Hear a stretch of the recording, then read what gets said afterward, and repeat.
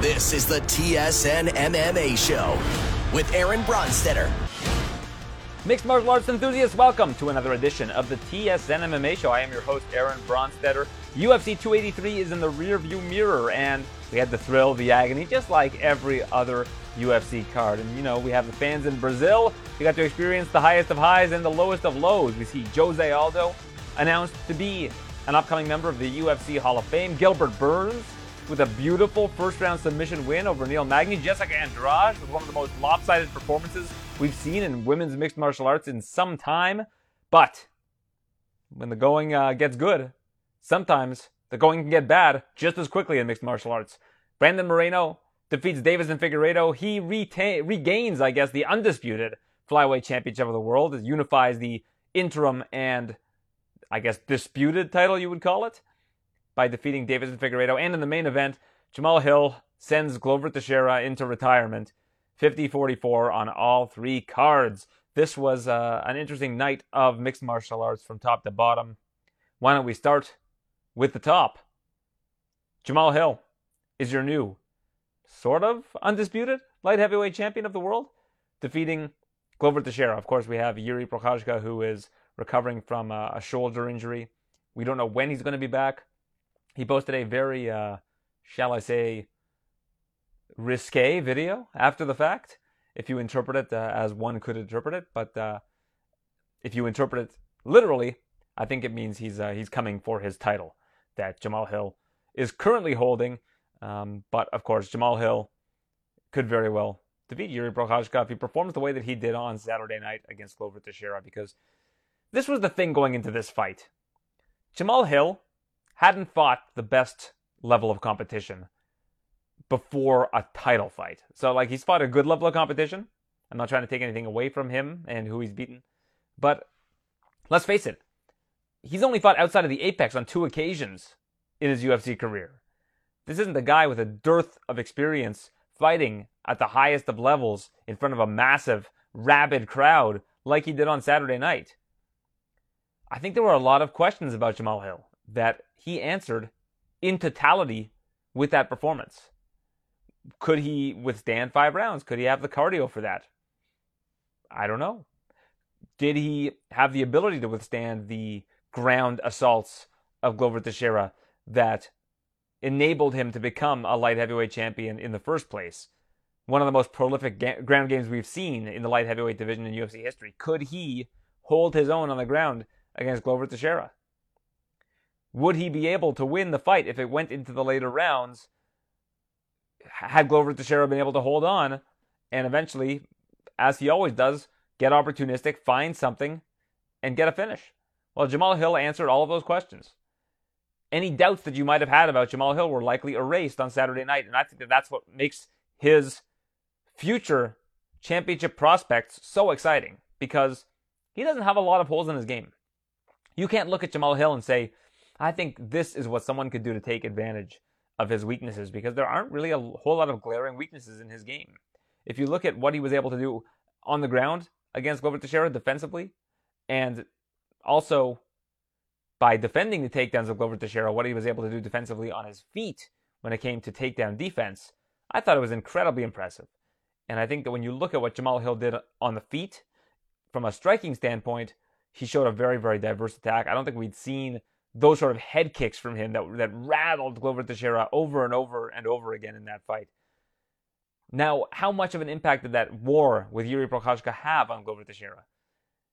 Did we get the best Glover Teixeira on Saturday night? I don't think we'll ever know the answer to that question. Well, at least not until we see Jamal Hill a couple more times out against some younger competition. Because, as we've seen in mixed martial arts, depending on your age, your career could just fall off a cliff. Like, you could just get dramatically worse as you get older. I thought that the Deiveson Figueiredo that we saw on Saturday night was the worst version of Deiveson Figueiredo that we've seen, and subsequently, Brandon Moreno looked the best that we've ever seen him, and he's 29 years old. He's the only champion now in his 20s in the UFC. So when you look at what we saw from Jamal Hill, 31 years old, in his prime right now, and not to mention has very little miles on him in terms of his career. So he might not even be in his prime yet. He's still getting better at this age. I think really the best could be yet to come from Jamal Hill, because that performance, if it's any indication, he could be champion for a long time. And if you would have asked me going into that fight, hey, if Jamal Hill somehow manages to beat Glover, how's it going to look, and how does he stack up against Yuri Prochazka odds wise? I would have said, Jamal Hill finds a finish in the first round, gets a knockout, and then against Yuri Prochazka, he's the underdog because we still have a lot of unanswered questions about him. I think it's better that for Jamal Hill, maybe not from the standpoint of an opponent being able to prepare for him, because I think they got to see a lot more of his game than we're accustomed to seeing, but I think that Jamal Hill did himself a massive service by performing the way that he did on Saturday. He looked fantastic. His striking looked on point. His defense looked fantastic, both striking and grappling defense. This is somebody who is going to be a very tough out for anybody in the light heavyweight division. So kudos to the new champion, Jamal Hill. Looked great in his performance against Glover Teixeira. And now let's segue to Teixeira himself, who, after the fight, I don't think it was surprising that he retired, because I think that he was only going to fight championship bouts for the rest of his career. So had he beaten Jamal, maybe he continues and defends the title. But losing to Jamal, I don't think that at his age, he wants to work his way back up to being a title challenger. I just don't think it's in the cards for him. I mean, he'd have to face Ankalaev probably, potentially. Somebody of that caliber. Maybe a rematch with Jan Błachowicz, which could be a winnable fight for him.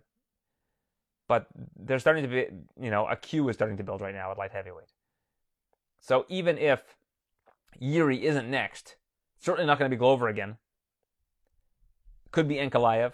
And then if Ankalaev wins that fight against Jamal Hill, which is a possibility, of course, then Yuri would probably step in at that point in time. So win or lose for this next fight for Jamal Hill, I still think that Glover would have to really go backwards in the queue. And by the time he gets another title shot, he's 44, 45 years old. I think he was realistic about the situation. And I think in Brazil, you know what? The saddest thing to me was that everybody left. Like, Glover's in the cage. It looks like an empty, like a giant arena with like hundreds of fans there. Like, the ability to seat 16, 17,000 people. And you've got like hundreds of fans in the stands. I know it's 3:15 a.m. at that point in time, so I'm not certainly blaming anybody for leaving. But I think it speaks to the fans in Brazil that they want to see results, or they're walking.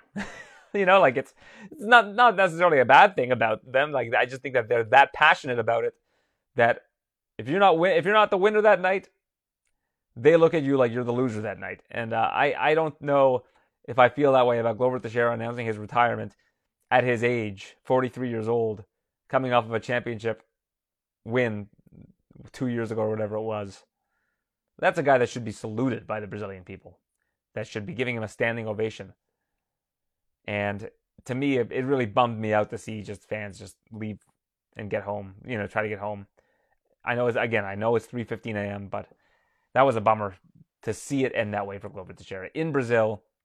Biggest fight of his career, arguably, and that's the way that it ends for him, which is tough to see, but really not as tough to see as the fight itself, because Glover was getting pieced up, like I mentioned, 50-44 on all three judges' scorecards for Jamal Hill, and I think there were a lot of questions about whether or not his corner should have allowed him to go out in the fifth round, and John Hackleman, one of his senior coaches, back when he first moved to America, he was a top training partner for Chuck Liddell under John Hackleman. And Hackleman was saying, yeah, we should stop this fight, but was kind of overridden by the more senior coaches of Glover Teixeira in that moment. And, I kind of don't blame them. We saw what Alex Pereira did against Israel Adesanya back in November. He was down on the cards, and I know it's a totally different situation because in this case, Glover's getting completely pieced up. Like, at the time, I guess it's 40-36. Or 40-35 rather. His path to victory isn't great at that point in time. But with Glover, as everybody knows, he gets you to the ground and he can find the finish. He can find a way to win that fight. And he did that in the fifth round. So if there was something you wanted to see from Glover Teixeira in that fifth round to say, well, maybe his coaches did do the right thing, it was what he delivered in the first half of that fifth round. But at the same time, I think they knew, like, this is it. We're going to let Glover go out there for that fifth round because if he doesn't get that last opportunity, is he ever going to forgive us? Is he ever going to forgive himself? Is he going to lose sleep for years thinking, man, if I just got that last round, I could have taken him down and found a sub? At that point, it's up to the doctors and the referees to stop the fight, not his corner, in my opinion. Like, the corner could have stopped it, but I think the onus is on the medical officials and the referee at that point in time to say, listen, I've seen enough, or that cut is too bad, or whatever it is that you want to do in order to say this fight should be halted. That's on them, not on the corner. So I think that Glover Teixeira, had a gutsy performance as he always does, was durable as all get out like he always is, was still in the fight for the entire time that it lasted like he always is. Even though, like I said, it was a pretty lopsided fight at any time. I just thought in that 5th round when Glover took him down, I was like, this could be, not only would this be the Hail Mary of Hail Marys, this is like a Hail Mary, and then you get an onside kick, and then you do another Hail Mary when you're down like 13 points. Or even down 14, and then you do the extra point, the 2-point conversion. Like, that's how down he was. That was like Jacksonville Jaguars down 27-0 to the Chargers. That kind of a comeback. Like the Pats down, I think it was 28-3 or whatever it was in the Super Bowl, where they came back against the Atlanta Falcons.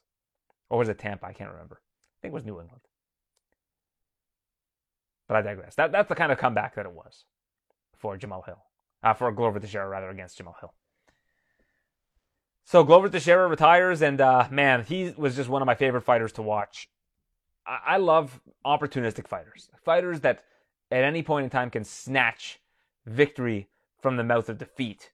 That can take someone down and get creative and find ways to win fights. That take damage and are still somehow able to turn the tables on their opponents and find a way to win the fight. That's Glover Teixeira in a nutshell. And I think when Charles Oliveira retires, we're going to have the same kind of thoughts about him. Just warriors in this sport. Guys that were never out of a fight. So kudos to Glover Teixeira on a great career, brilliant career. Now, Brandon Moreno, co-main event, looked phenomenal. Phenomenal in that fight. And it's weird because now we've kind of got this revisionist history. Like, a lot of people are like, Moreno was definitely the better man in that quadrilogy. He, we saw what he's made of. But going into that fight, I thought to myself, hey, Deiveson Figueiredo basically won 2 of those last 3 fights. If not for that groin strike in the first fight that lost him a point, he cruises. And a lot of people thought he should have won that fight even with the point deduction. He cruised in that fight. I thought in the 3rd fight, I think it was 3 knockdowns in that fight. Made it look, like he was the one who deserved to win that fight.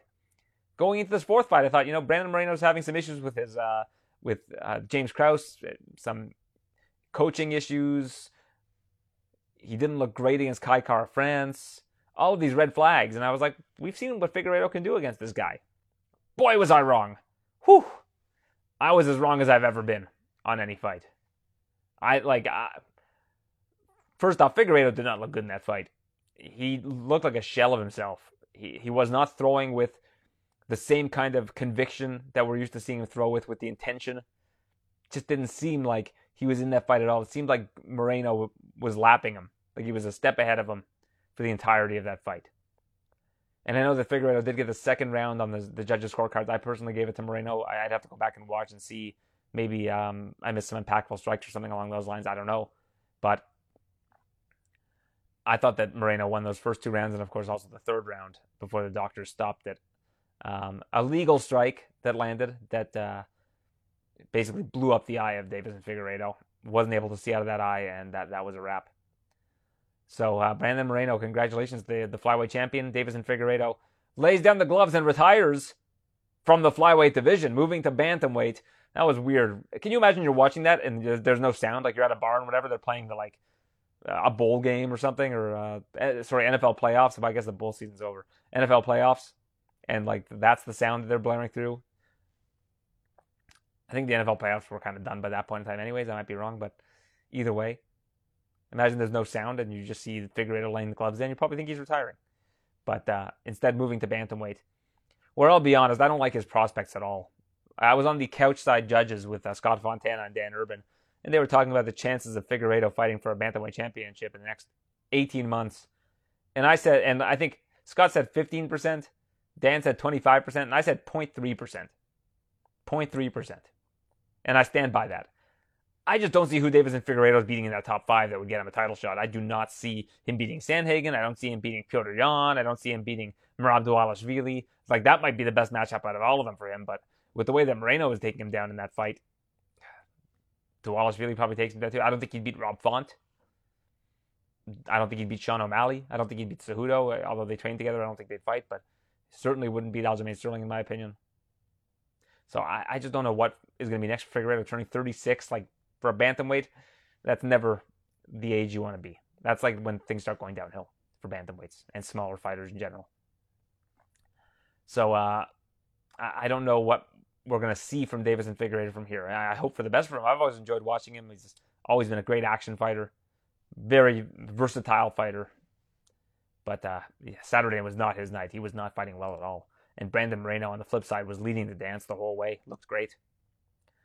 Looks like he's going to be facing Pantoja next. I really think that's the only fight you can make, barring some sort of training camp freak injury or something to either of these guys. Like, that's the fight to make in the flyweight division.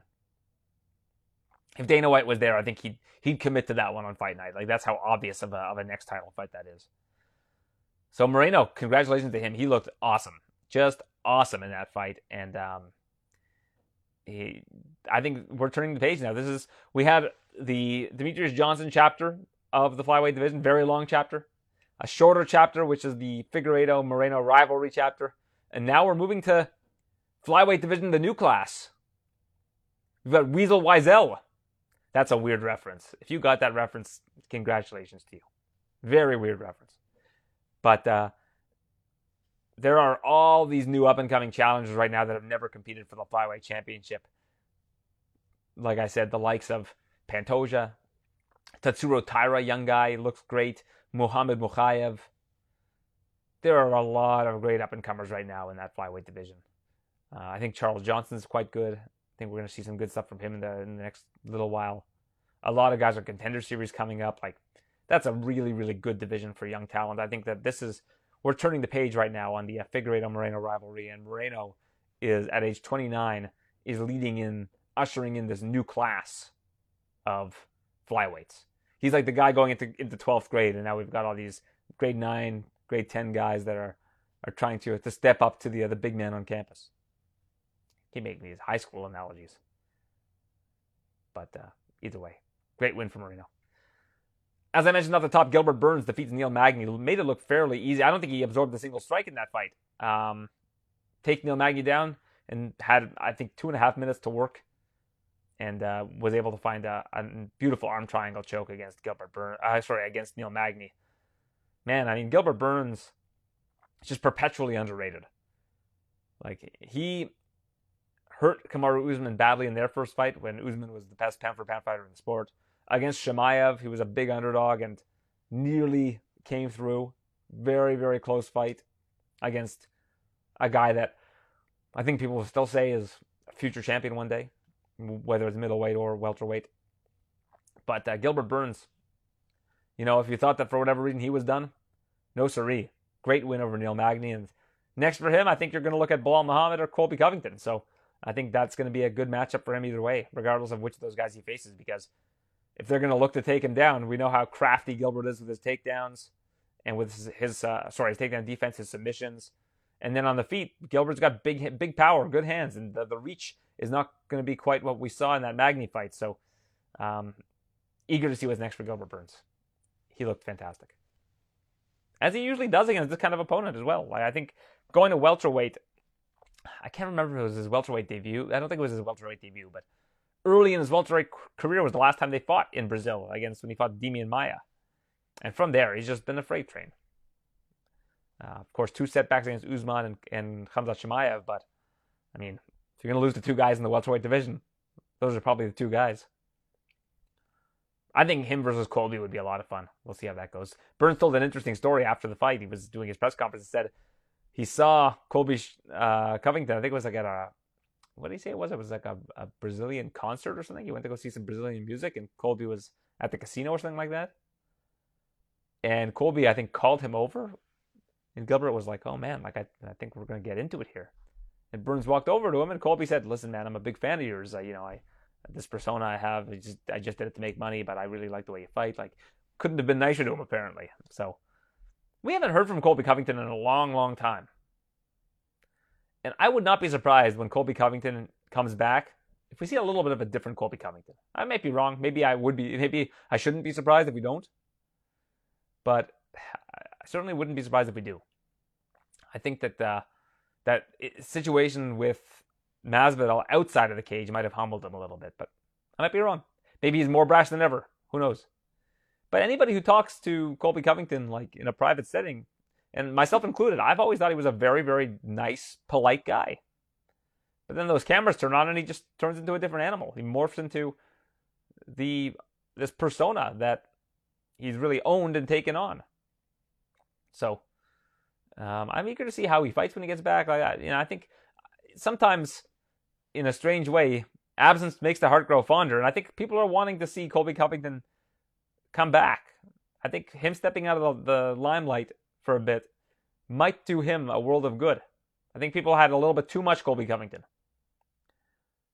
And of course, a lot of the stuff he says is not great. Not great.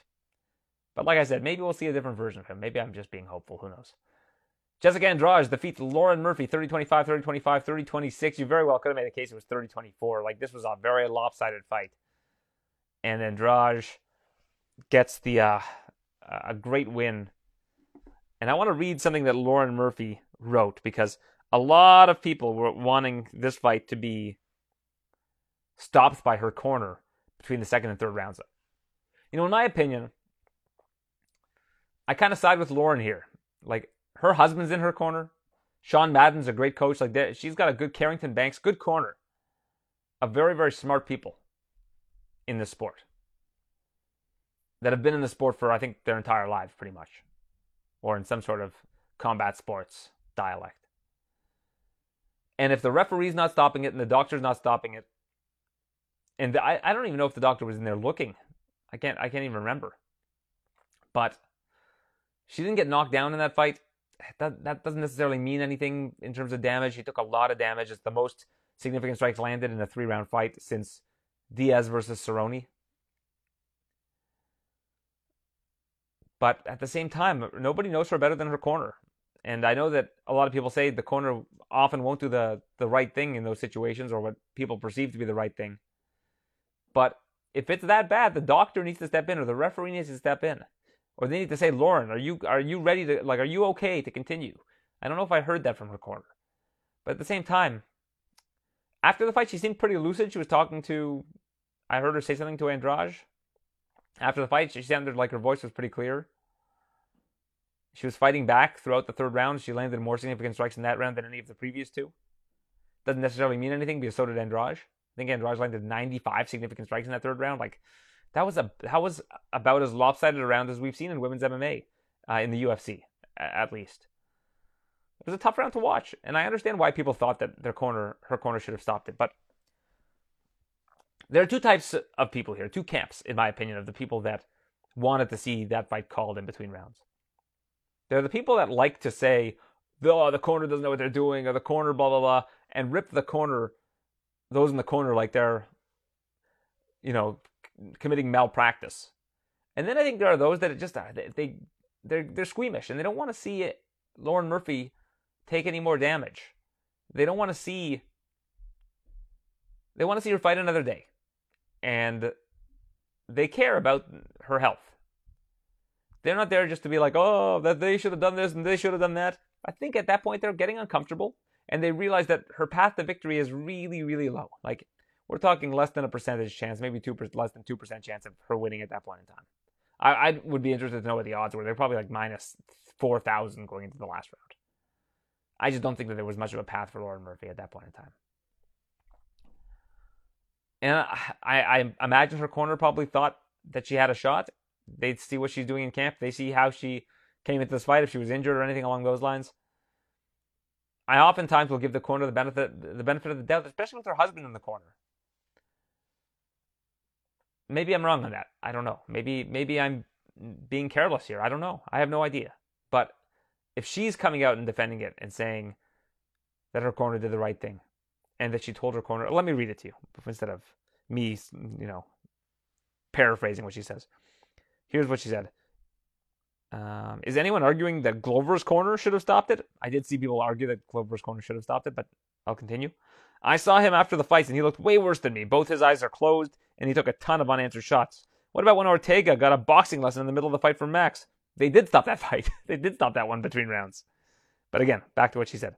Look at Darren Elkins' entire career. Yeah, that's a good point. I mean, there have been fights where Darren Elkins looked like he's done, and he actually comes back and wins. That's happened before. So she brings up 3 really interesting examples there, but again, I'll continue. It's a fist fight. Sometimes we get beat up. Sometimes it might make you uncomfortable. She puts that in stars. That is your problem. I signed up for this. I got beat up, not murdered. I have 2 black eyes today, and that's it. I'm going to be just fine.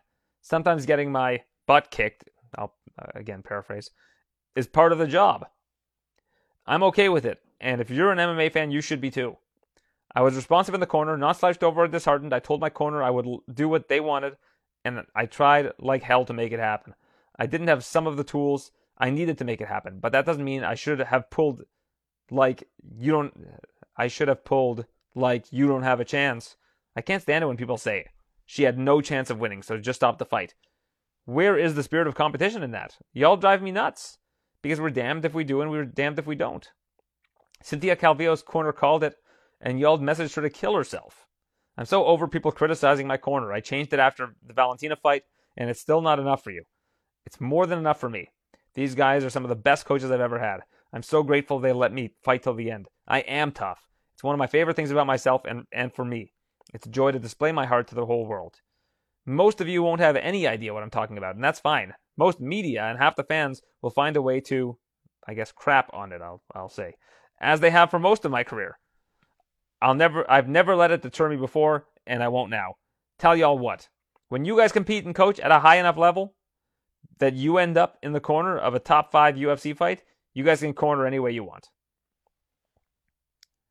So that's what Lauren Murphy had to say. And I think she does have a lot of valid points here. Like, I don't think that she's speaking out of both sides of her mouth. I think that she is tough, and she always has been. And that has been one of her best traits. She is able to tough it out, and she is able to be strong for the entirety of a fight. How many times has she been finished in MMA? I'm going to just take a quick look. I'm pretty sure against Valentina, if I recall correctly, she was. Yeah, she was TKO'd by Valentina. That's her only time she's been finished. Was against the best pound for pound, possibly second best pound for pound female fighter in the sport, who's just been running through everybody. Is it a badge of honor that she survived that fight? Maybe for her it is. Maybe for her confidence, they wanted her to continue to fight and see what she was made of. I don't know what the reasons are, but at the same time, I think it's unfair to go after a fighter's corner. They do a whole training camp for this. They pour their hearts and souls, not just the fighter, but the coaches too, into doing whatever it takes to win. Now, can it have long-term health effects on her? Absolutely. But they know those risks. And sometimes fighters, like Glover said after his fight, sometimes fighters are too tough for their own good. And sometimes coaches know that, and they'll let them fight on. But you have to imagine there's a method to the madness. And like I said, if the referee or the doctor aren't stopping it, that's the last line of defense is the corner. And if they are willing to, I know Sean Madden, I think in the corner said, like, I believe in you. We believe in you. We know you can do this. So I don't think that stopping the fight was something that they were looking to do in that situation. And like I said, her husband's in the corner, and that it must be painstakingly hard for him to watch and not stop that fight. But if he's not going to stop the fight, I think that she raises a good point. You know, if you want to work the corner of a fighter one day and you want to stop the fight, like, you feel like that's the time to do it. If you want to be like John Hackleman, who made a case to stop the fight as well, like, I don't think there's a right or wrong answer in a situation like that one. I think there are times where corners do need to step up, where you can tell their fighter's not with it, where the fighter's like a little bit out of it, and if you say, hey, what day is it? Where are you? They can't give you the answer to that question. You stop that fight. You stop that fight. If you say, what round are you going into? Stop that fight. But I thought that Lauren Murphy, she says she was with it. She remembers it all. Like, I don't know. I don't think that people going after her corner are going to help matters. And also the announce team, see, yelling, stop the fight, stop the fight.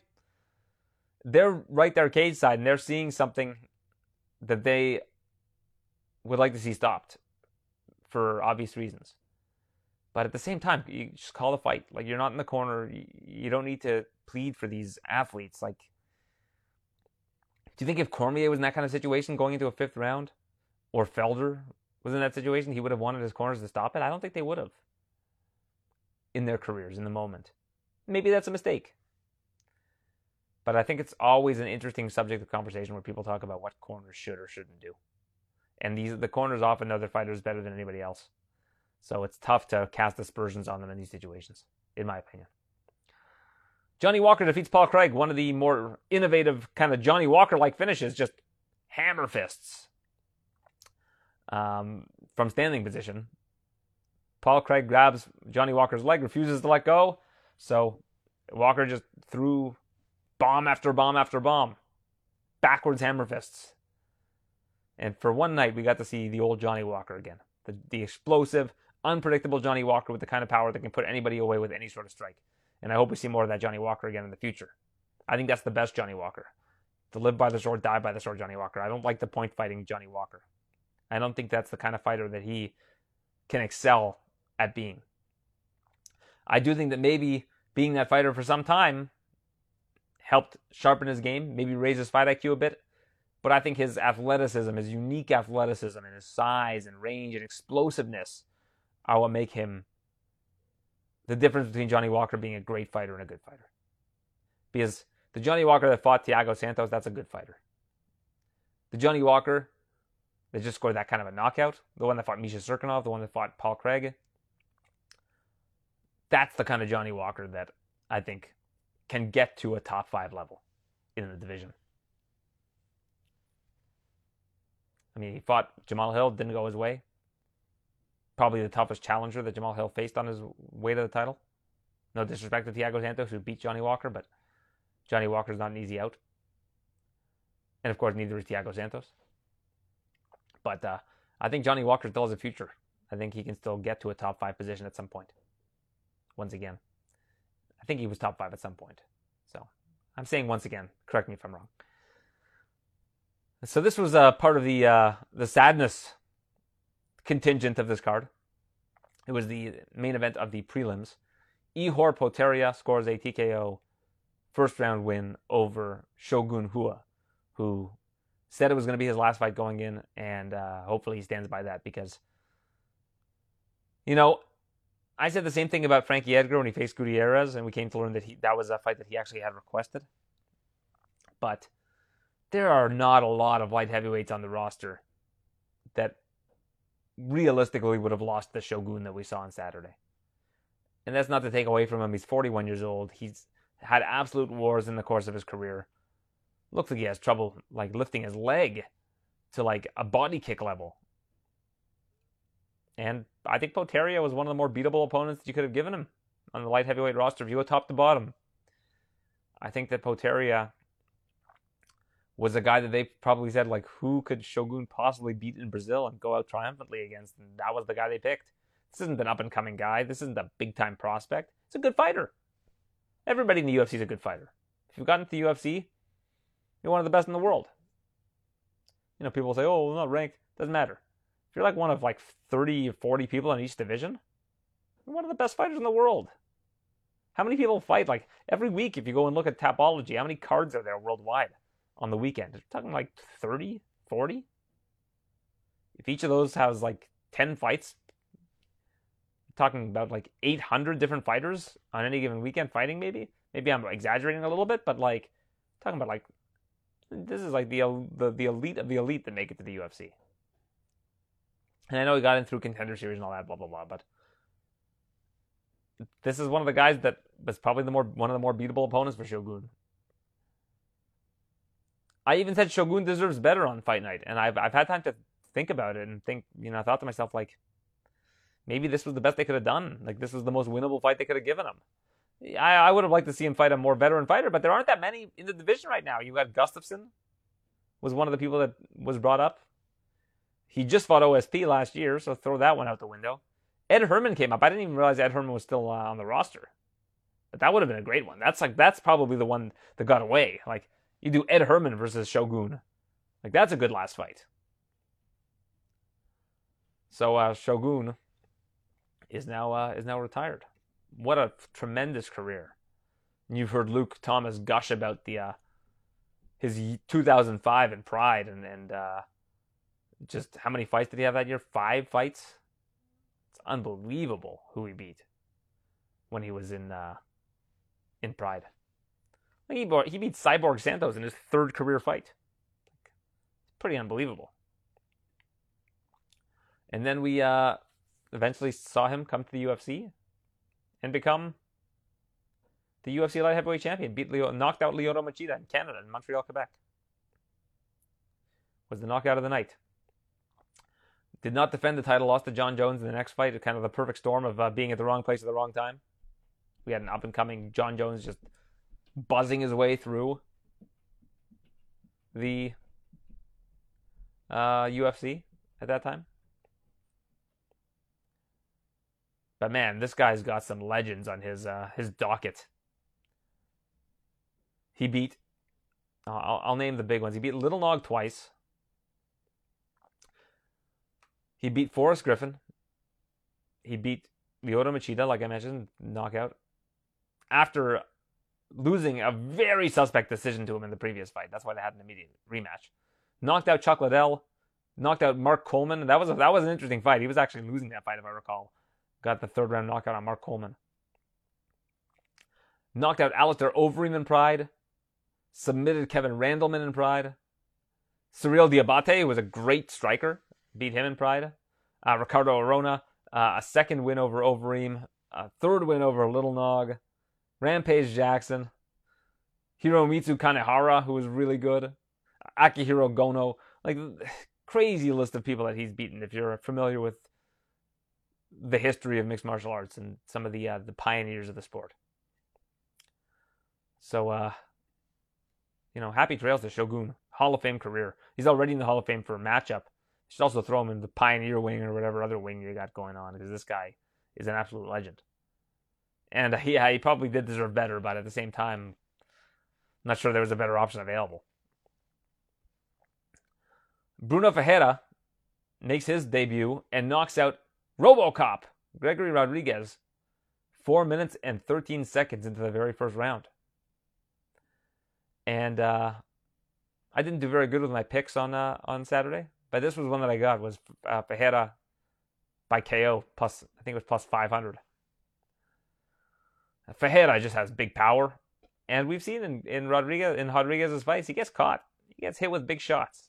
And eventually that kind of fight style catches up with you, and I thought maybe it won't for this fight, but certainly worth a stab with a guy that has an undefeated guy with the power of Bruno Ferreira. So congratulations to him on winning his UFC debut. And speaking of UFC debuts, Melquizael Costa lost his debut to Thiago Moises, took the fight on short notice, and ended up losing via face crank. And if we're going to look at successful debuts, going back to successful debuts, the Bonfim brothers looked phenomenal. Gabriel Bonfim defeated Munir Lazzez, guillotine choke, less than a minute into the very first round. Somehow didn't get a bonus for this, probably should have gotten one. But spectacular debut for him. 3 fights after his brother Ismail got the clubhouse leader for highlight of the year probably, but knockout of the year for sure in the UFC, with that flying knee. Terrence McKinney drops like a tree. Unfortunately lost his mouthpiece right before that too, which is not great. But Ismail Bonfim made it 2 wins for the Bonfim brothers. First they won on the same Contender Series card, and now they won in their debuts in Brazil at UFC 283 on a much bigger stage. So kudos to them. Both beating tough opponents as well. Certainly weren't spoon-fed layups, that's for sure. Jailton Almeida, this guy's got a massive future. Defeats Shamil Abdurakhimov. 2nd round, TKO. Man, this guy is, I've always said, fighters who have this kind of skill set should just move to heavyweight if you can. Like, his takedowns are solid. His jiu-jitsu's phenomenal, always attacking, much faster than most of the heavyweights in the division. This is a guy I think you can put in with top 5, top 10 guys, and he's got as good a chance as anybody in this heavyweight division. He is a problem. Very eager to see who they put him up against next. I think you can put him up against the winner of Derek Lewis and or even the loser of Derek Lewis and Spivak. I think would be a great matchup for him. But somebody in that kind of ballpark in the heavyweight division for sure. Cody Stamann wins a unanimous decision over Luan Lacerda, teammate of Jose Aldo's over at Nova União. I don't know if you can still consider him a teammate with Aldo retired, but Aldo is also doing boxing soon, so that's kind of cool. And we had Nicolas Dalby defeat Warlley Alves by decision, split decision win. Josiane Nunes defeats Zera Ferran dos Santos by decision, and Daniel Marcos defeats Simon Oliveira, knee to the body and punches. I did get a chance on Saturday to watch the event with Charles Jourdain. Charles Jourdain was in town. He's training with, of course, my good friend Bazooka Joe Valtellini. And it was great to sit and watch the event with Charles and just kind of pick his brain and watch him enjoy a card, just as as somebody who's watching it on a TV. Man, it's just he's just a great guy. Charles is just always has a smile on his face, super nice guy, very, very sharp. And then he comes into Sports Center with me, and you'd think that he's been doing it for years. The guy just knocked it out of the park. So big thank you to Charles for coming and spending time with me on Saturday night. A lot of fun to spend time with him. And him and his brother, Louis, were in town, so always great to have the Jourdain brothers in this neck of the woods. Very eager to see what's next for Charles. Doesn't have a fight booked, so I got nothing that I can leak to you on this podcast and get in trouble for. So I don't know. I mean, I'd get in trouble with Charles, I guess, but yeah, nothing to report. Charles is looking for a fight. If you know any featherweights that are available, I'll put you in touch with his manager. UFC featherweights, of course. So there it is. That was UFC 283. Solid card. Now, last week was the debut, the premiere, I guess is probably the better word, of the Power Slap. Now, I'm sure if you were listening to this show, you know that I haven't talked about Power Slap. And my reason being is I don't cover Power Slap. I cover mixed martial arts. And Power Slap is not mixed martial arts. You don't hear me talk much about boxing unless it relates to mixed martial arts in some form or fashion. But the reason I want to discuss it here is because it does relate to mixed martial arts in one capacity, one facet, which is we're seeing MMA judges and MMA referees being part of whatever Power Slap is. I don't know if you want to call it a sport, a competition, whatever you want to call it. And it's kind of unsettling for me, to be perfectly honest. Now, I don't know who else is going to officiate it. It's not like you have people that have a long, storied background in training in slapping. Like, it's not like you can find people that are like, yeah, I've been training slap. This guy's been in the slap business for 50 years. He should be judging this event. He's got a third-degree slap belt. There aren't people like that. They don't exist. So I guess once the commission decided to sanction this, they just use their own MMA officials because they just have to grandfather people in from another sport. It's just weird to me to see. Well, first off, I'm hearing so many people in MMA speak out against this sport. Like, I listened to John Anik, to Anik and Forian, and they were ripping it and saying, this isn't, it's weird to see officials, they mentioned Jason Herzog specifically, be part of this, and Dr. Davidson, the UFC doctor, and I agree with them. I mentioned this to John McCarthy, and John McCarthy raised a good point, which was if you're going to have officials doing this, you should want competent officials like Herzog and Chris Taioni and Mark Smith. You want to have people that are going to look out for the best interest of the fighters, slappers, whatever you want to call them. So I mean, I guess that's a good point. But John also says that let me just find his tweet so that I don't misquote the great Big John McCarthy, one of the pioneers of mixed martial arts, and also one of the most important voices when it comes to officiating. All right, let's see. I'm just going to go back to some of his tweets. Here we go. So he quote tweeted me. I said, "Why are MMA referees and judges being utilized? And have they received formal training on how the bouts are scored and officiated? Did they have to apply for certification to officiate?" His response was, "They are being used in the same way boxing officials were first grandfathered in when MMA started being regulated. You can't have someone certified when there is no certification, but you cannot ask for someone better than Jason, Mark, or Chris as far as knowing when enough's enough," I guess is what he meant to say. Maybe ran out of characters. But then he quote tweeted himself in his subsequent tweet and said, "That being said, no licensed Nevada official should be taking any part in this. They should take a stand and say, no, I'm not doing that. Every man involved will have to eventually account for their decisions. Sometimes the hardest road is the right road to take." Now, the problem with this is when you start turning down assignments from the commission, you might not get any going forward. Or they might not call you when they need someone for MMA. You might not be their first call. There's a lot of politics and red tapes when it comes to these commissions. I'm not saying that's right. Believe me, I am not saying that's right. It's quite the opposite. It shouldn't be that way. But I just find it very off-putting to see really respected people in mixed martial arts act in the capacity of an official for this. I don't know. It's just weird to me. Maybe I'm in the minority here. Maybe I'm wrong. I don't know. It just seems odd. That's all. I'm not here to discern right or wrong. I mean, these guys are earning a living being a combat sports official.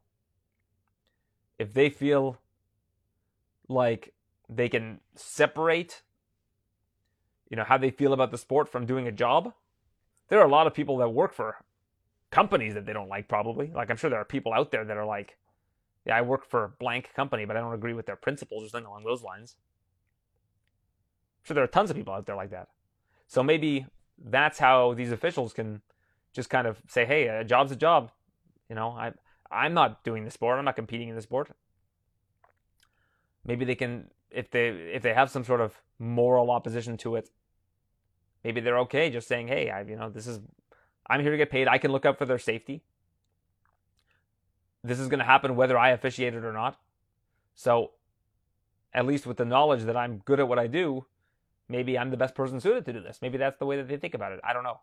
But just from my own perspective, that was one thing that I just found odd when I saw these clips getting shared on social media. And that's really what the sport is, competition or whatever you want to call it, was created for, was to create virality, like viral moments that get spread around. That's why it exists. I saw tons of it on my feed. I don't know. It's not for me, I'll tell you that much. I like I said, I cover mixed martial arts. I don't have time to watch anything else. Like that's the reality of the situation. Like if it's not mixed martial arts, I'll only watch the biggest of biggest boxing events. Like I didn't even watch Tank Davis. I didn't watch his last fight. And that's a pretty big fight. Like I'm watching like the Fury Usyks of the world. And I'm not watching like Deontay Wilder against dude he just beat. Whose name? Helenius? Is that Robert Helenius? Is that his name? I think that might be it. I'm not even watching that. So I'm not going to go out of my way to watch a whole new competition of some sort. Like, doesn't matter if other people want to watch it. Hey, that's on them. Like that's cool. I don't watch baseball either. I know it's totally different things. I know that there's brain injuries involved here, and like, I'm not here defending the sport. But I mean, it's up to people what they want to do with their spare time. Not up to me. I'm not going to do it. I think it's a reckless sport, if you want to call it that. I think we know what this is. I don't think anybody's saying it's not something something it isn't. Somebody getting slapped really hard and suffering a brain injury. And there's no intelligent defense, which is what combat sports is all about. It's not for me. I'll just put it that way. And but again, just seeing MMA officials associated with it is just odd for me. And I'm glad to hear John McCarthy give his 2 cents on it, because I feel like that carries weight. I think John is one of the best minds that this sport has right now. especially when it comes to anything related to officiating, commissions, all of that. Speaking of which, we haven't seen any Douglas Crosby sightings thus far in 2023, have we? If you recall, a wise man said that after the head of the Mohegan Tribe Commission, Mike Mazzulli, put out that notice about Doug Crosby and says any sort of sanctions that we issue will not be publicly disclosed. It's all done behind closed doors. A wise man with two thumbs said, they may not disclose this, but if you don't see him judging for a while, you'll realize something's happened. Like, that's the big takeaway when you hear something like that. All right, any other big stories? Luke Rockhold was on the MMA Hour with Ariel Helwani and says he has been released from his UFC contract and is a free agent and can explore other avenues. I mean, he had announced his retirement after his last fight, but in recent months seemed like he was going to want to continue his combat career in some regard, and now he is free to do that outside of the UFC. Very interested to see what happens with him. Because, you know, it's different to fight in the middleweight division in Bellator, which historically has been a very, very shallow division. Not quite now. Like, now I think it actually has some good talent compared to, you know, the days where Rafael Carvalho was the champion and things like that. I think that there's more talent now, but I think he can hang with those guys in Bellator. I think in the PFL, if he wants to fight at 205 in their tournament, I think that would make a lot of sense. Like, I think he's got good options. Especially in PFL, like, not having to cut the middleweight, I think he could fight a handful of times in a year if he's winning at 205 pounds. John Kavanagh, also speaking of the MMA Hour, John Kavanagh was on the MMA Hour and said he would be willing to bet his house that Conor McGregor will fight this year. So take that for what you will. But I think that's a pretty good sign if you're interested in seeing the return of one Conor McGregor. A couple bout announcements. Song Yadong taking on Ricky Simone, April the 22nd. We also had Billy Quarantillo announced to be facing Edson Barboza. The Women's Flyweight Championship will be on the line at UFC 285. Valentina Shevchenko against Alexa Grasso. So we have Moreno winning the undisputed belt. We have Yair potentially fighting for the fighting for the interim featherweight championship. Not potentially, he's booked to fight for the interim championship in Australia. Then we have the England card, and then in March you got Grasso. So 3 out of 4 pay-per-views have Mexican fighters in title fights. It's a great sign for the future. And then there was also rumblings that Irene Aldana was going to get the next shot at Amanda Nunes. So Mexican MMA is really, you know, looking good in terms of the future. So a couple of bout announcements. Thank you to MMA Junkie. They do a great roundup on their website of upcoming bouts, so I'm going to read a couple here.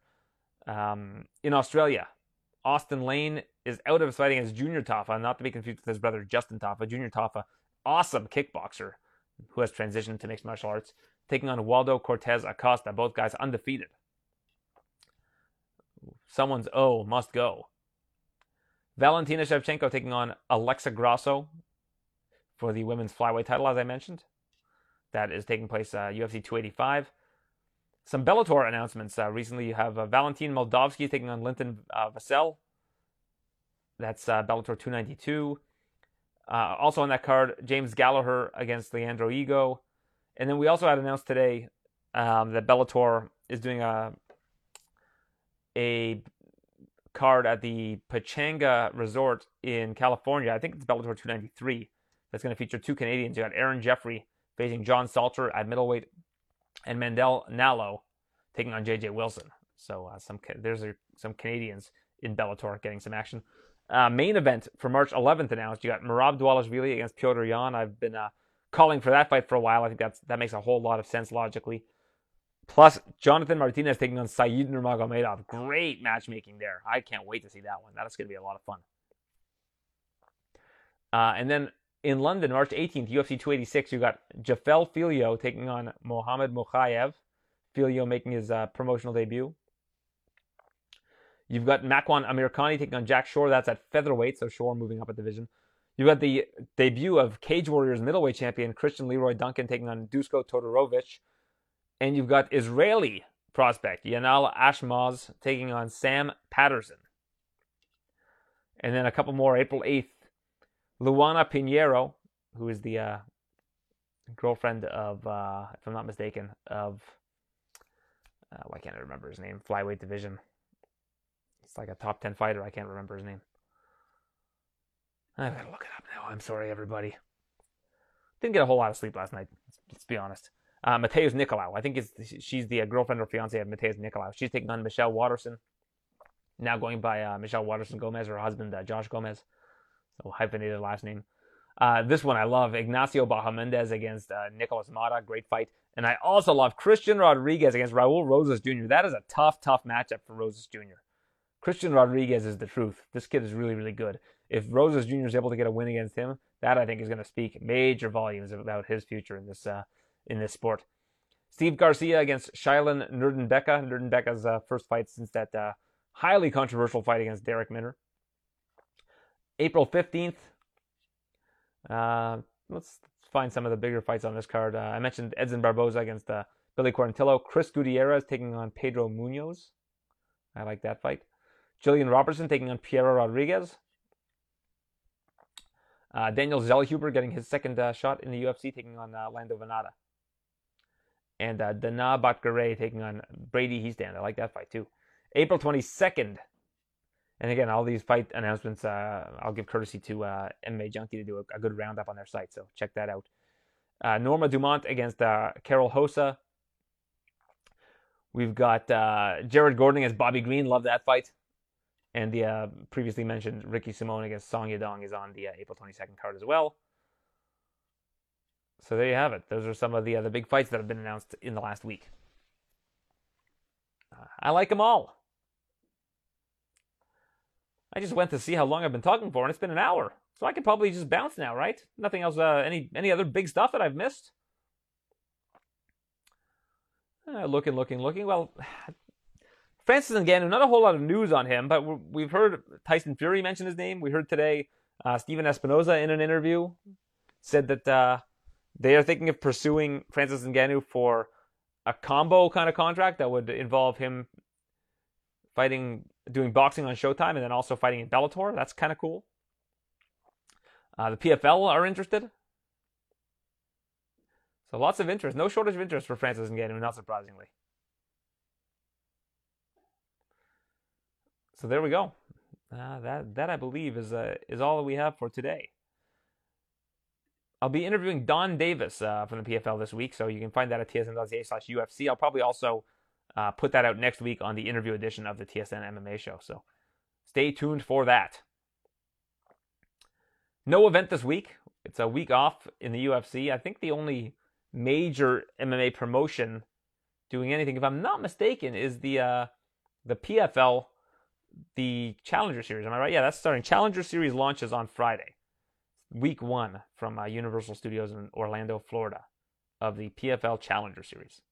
So that's the only, major MMA that's going on this coming week. Another note, I didn't hear anything about the Brazil card being a sellout. So that might have ended the streak. But I'm going to find out about that.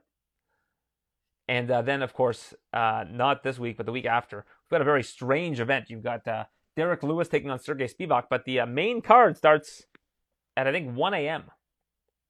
Because this card was supposed to take place in South Korea, Seoul, South Korea, got moved to the UFC Apex, and they kept the time the same to cater to that market. There's a lot of Asian fighters on this particular card. So hopefully you're willing to stay up late. And the finals of the Road to the UFC second season are going to take place. Second season? I'm reading that off Wikipedia. I feel like it's only been one season, so unless each subsequent tournament has been a different season, I have no idea. Either way, lots of fun fights on that card. That card, I believe, will not be on TSN. That'll be on Fight Pass exclusively, so you can tune in there, but we will be certainly talking about it on next week's show and previewing it. Actually, before we go, I've got an interview I'd like to play you with PFL chairman and founder Don Davis, who I spoke to about the upcoming PFL season, some key free agents that are out there. He's always a wealth of information when it comes to the PFL and the big plans that they have, and it looks like there's going to be some pretty big expansion in the coming years for the PFL. So without further ado, here is PFL founder and chairman Don Davis.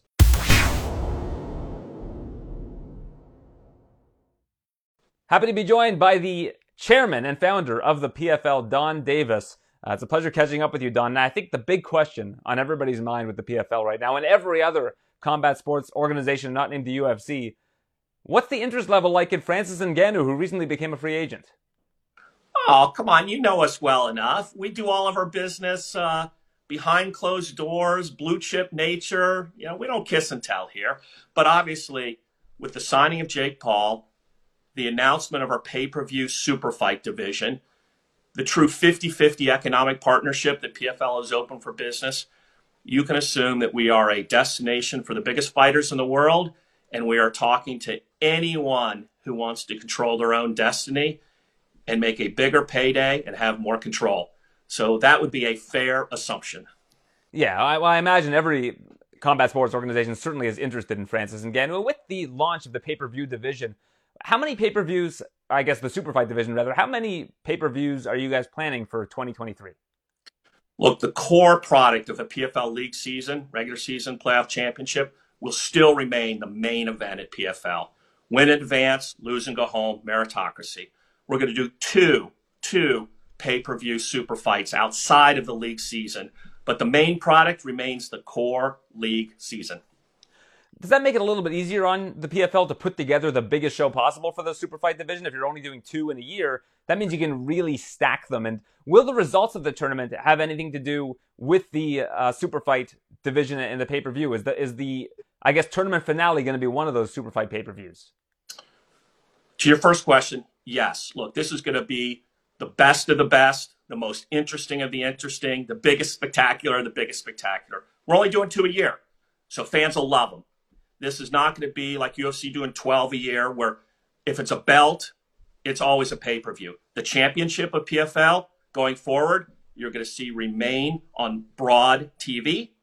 You're going to see the biggest and most exciting fights outside the league season be pay-per-view, and only 2 a year, very bespoke, very big events. And in terms of how they may cross over, your other question, Kayla Harrison now moves to pay-per-view. You know, she is a 2-time PFL champion. It's very legitimate for there now to be a path in the PFL. If you win PFL Europe, you might go to the PFL Challenger Series. You win PFL Challenger Series like the Postman did last year, you're immediately in the league season. And if you become a big enough star, you could graduate to pay-per-view. So for the first time ever, if you're a fan or you're a fighter, PFL has global 4 fight franchises for you to watch or you to fight it. Now, it feels like a shakeup is upon us in the PFL when it comes to the women's divisions. There's going to be a 145 division tournament, it seems, and you just announced a flyweight PFL Challenger Series episode. Are we going to see 2 different women's tournaments this year, and is the 155 division no more? This year in the core league season, you will see 145, and it might be the best 145 on the planet. Better than Bellator, better than UFC. Now, the other women's divisions, we're going to start to experiment with, as you mentioned. So whether it's the Challenger Series or whether it's PFL Europe, you're going to start to see us cultivate and develop talent in other weight classes in the women's divisions. I'm sure the PFL would have preferred to announce this via press release, but it seems like word has gotten out that the season's going to start in April in Las Vegas at the theater at the Virgin Hotel or whatever along those lines, according to, I think, the Nevada State Athletic Commission that came up in their recent meetings. Can you confirm that?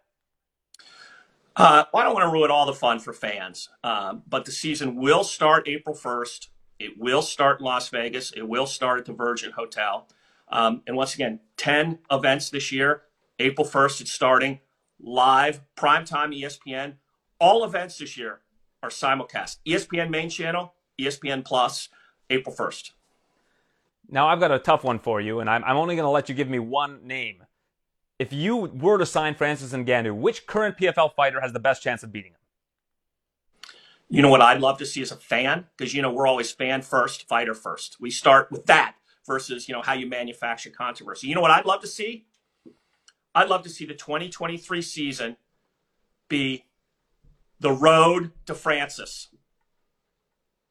I want to see the heavyweight division fight it out. And whoever wins the 2023 heavyweight division, challenge Francis in the pay-per-view at the end of this year or the beginning of next year. So I'm consistent in terms of meritocracy and opportunity. So I want to see them fight it out. I want to see the best of the heavyweights this year go at it. And I want to see that champion of this year take on Francis in the pay-per-view. I think that'd be fantastic. So I'd let it be decided that way. I'd watch all those fights this year to see who emerged to take on the king of the hill. Well, you talk about being fighter first. I mean, we're talking about purse money. We're talking about $1 million if you win that tournament, and then a 50-50 equity split if that's the headlining fight, which I assume it would be if Francis Ngannou somehow ends up in the PFL. Well, remember, in our pay-per-view super fight division, the headline fighters will get 50% revenue share. Now, Francis is a big deal. So he can get a little bit more than his share of that 50-50. But when you look at the world, if you're a fighter, it's the best day to be an MMA fighter. Never been a better day than today. Last month, you had one option in pay-per-view, one legitimate option, UFC. Today, you have two great options, UFC or PFL. Two different models, two different companies, both great places. And so if you're a fighter, explore your options, see what platform is best for you. We have the same distribution as UFC. ESPN in the United States, DAZN internationally. So if you're a pay-per-view fighter, you don't compromise at all. Great production quality, global distribution. It's just, where do you want? Do you want to own your own fights and have control and have a partnership, or want to have their model? Your choice. Now, you guys made some waves, of course, in January, early January, which I guess is this month, with the signing of Jake Paul.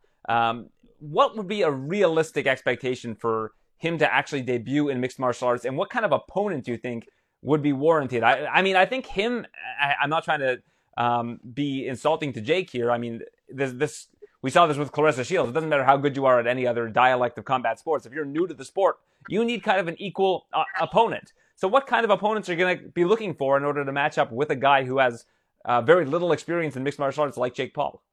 Yeah, look, Aaron, great question. As always, you're one of the smartest analysts in MMA. Look, there are two parts of this deal when you take a step back. The bigger part of this deal is Jake Paul being a marketer, creator, and promoter of the fights that he is not in for PFL. He is now exclusively on our platform to raise the profile of other fighters in other fights in the super fight division and in the league. Jake has more followers and more engagements than the UFC himself. So his ability to raise the brand of PFL and raise the engagement and profile of fights he is not in is the biggest deal and the biggest news here. And it's already taken effect. The second piece of the deal is him as a fighter, eating his own cooking. He's made over $50 million in just 3 years. And he's saying, hey, the place I'm choosing in MMA is PFL. This is the best platform. And I'm going to be the first fighter to sign to this platform. So he is essentially saying, I'm going to eat my own cooking here. And now, as a fighter, I think what he's impressed everybody by, whether you love him or hate him, whether you think he's going to win or whether he's going to lose, is he does the work. He does the work. He is not taking MMA lightly. So is he going to be ready this year? No. Has he already started to work? Yes. Will he essentially evolve as a fighter? Of course, just as he is in boxing. So to me, the thrill is, what is his journey? We don't know. How will he succeed? We don't know. How far can he go? We don't know. Just as in boxing, though, the thrill is in the journey and the story and the unknown. But he is going to put everything he has into it, just as he did in boxing. Well, the big takeaway I had there from what you just said is he's not going to be ready this year. Does that mean we're not going to see him compete in mixed martial arts in 2023? I think it's most likely his first fight will be this time next year. So you're thinking 2024 for him to debut in mixed martial arts? That's my best guess. And in terms of an opponent, do you think it's going to be somebody taken from other sports, like his boxing opponents have been. They've been predominantly mixed martial artists that he's been boxing against. Could we see a boxer in there against them in the mixed martial arts realm? Look, with Jake, you never count him out. He is so creative. I think, look, he offered Nate Diaz the fight. That fight's real. That fight's been offered, and those contracts have been exchanged. So he could start extremely high with the 2-fight deal he's offered Nate, boxing and then MMA. So he could start dead on, straight on, like he did with Nate Diaz, or he could start as he did in boxing, working his way up through, call it, unconventional opponents. So I think Jake is open to all different ways to entertain fans and develop himself in MMA. We'll have to see how that journey unfolds. All right, so big hypothetical here. Let's say Nate agrees. He does boxing and then MMA. Would the boxing match take place outside of the boundaries of the PFL? It could be either way, but obviously Nikisa and Jake have proven how adept they are at doing it through MVP, so they could certainly do that on their own platform. But we partner with them on all kind of stuff going forward, so we're glad to help them in any way they'd like. They've become equity holders, Jake and Nikisa. What do you think is the biggest asset that they bring to the table outside of the combat environment in terms of how it'll grow the PFL as a brand? Yeah, if you look at each of them individually, Jake is the best marketer and promoter we've seen in combat sports ever, maybe since Muhammad Ali. And with Nikisa, he's one of 5 people in the world that understand the economics and financials and the of pay-per-view. Maybe one of the 5. So we have one of the best businessmen in pay-per-view and one of the best promoters and marketers in pay-per-view, now exclusively on the PFL platform to help us build that division. Couldn't be more exciting. Once again, if you're a pay-per-view fighter, we've added muscle expertise to our already existing, call it global distribution and renowned production ability. So this place is now ready for you to build your brand, make more money, have more control. The 2022 season is now, of course, in the rearview mirror, but I did take issue with one thing that happened in the 2022 season that I'm hoping you can expand upon. Yes, tell me. There were 2 fighters that had made it to, I believe it was either the quarterfinals or semifinals, but they were of Russian descent. And those particular cards in their weight classes were held in the United Kingdom, where they were not, I guess, permitting visas for Russian athletes. And as a result, they were disqualified from the tournament, even though they, if we're talking about meritocracy, had gotten to where they needed to be in order to compete for that $1 million. What can be done to safeguard against that? And what's your opinion on that happening? Because certain fights were moved to different locations, like into New York, for example, with the Anthony Pettis fight.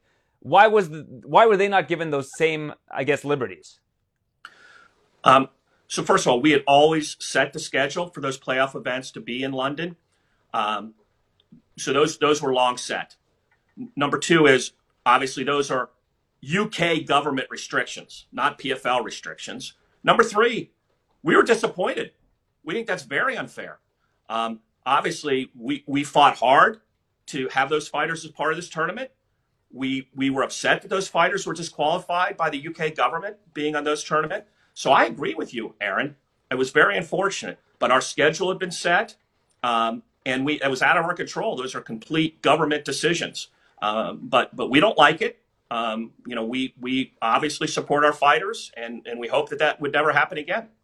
If this could have been a potential barrier of entry, why not just move those fights to New York?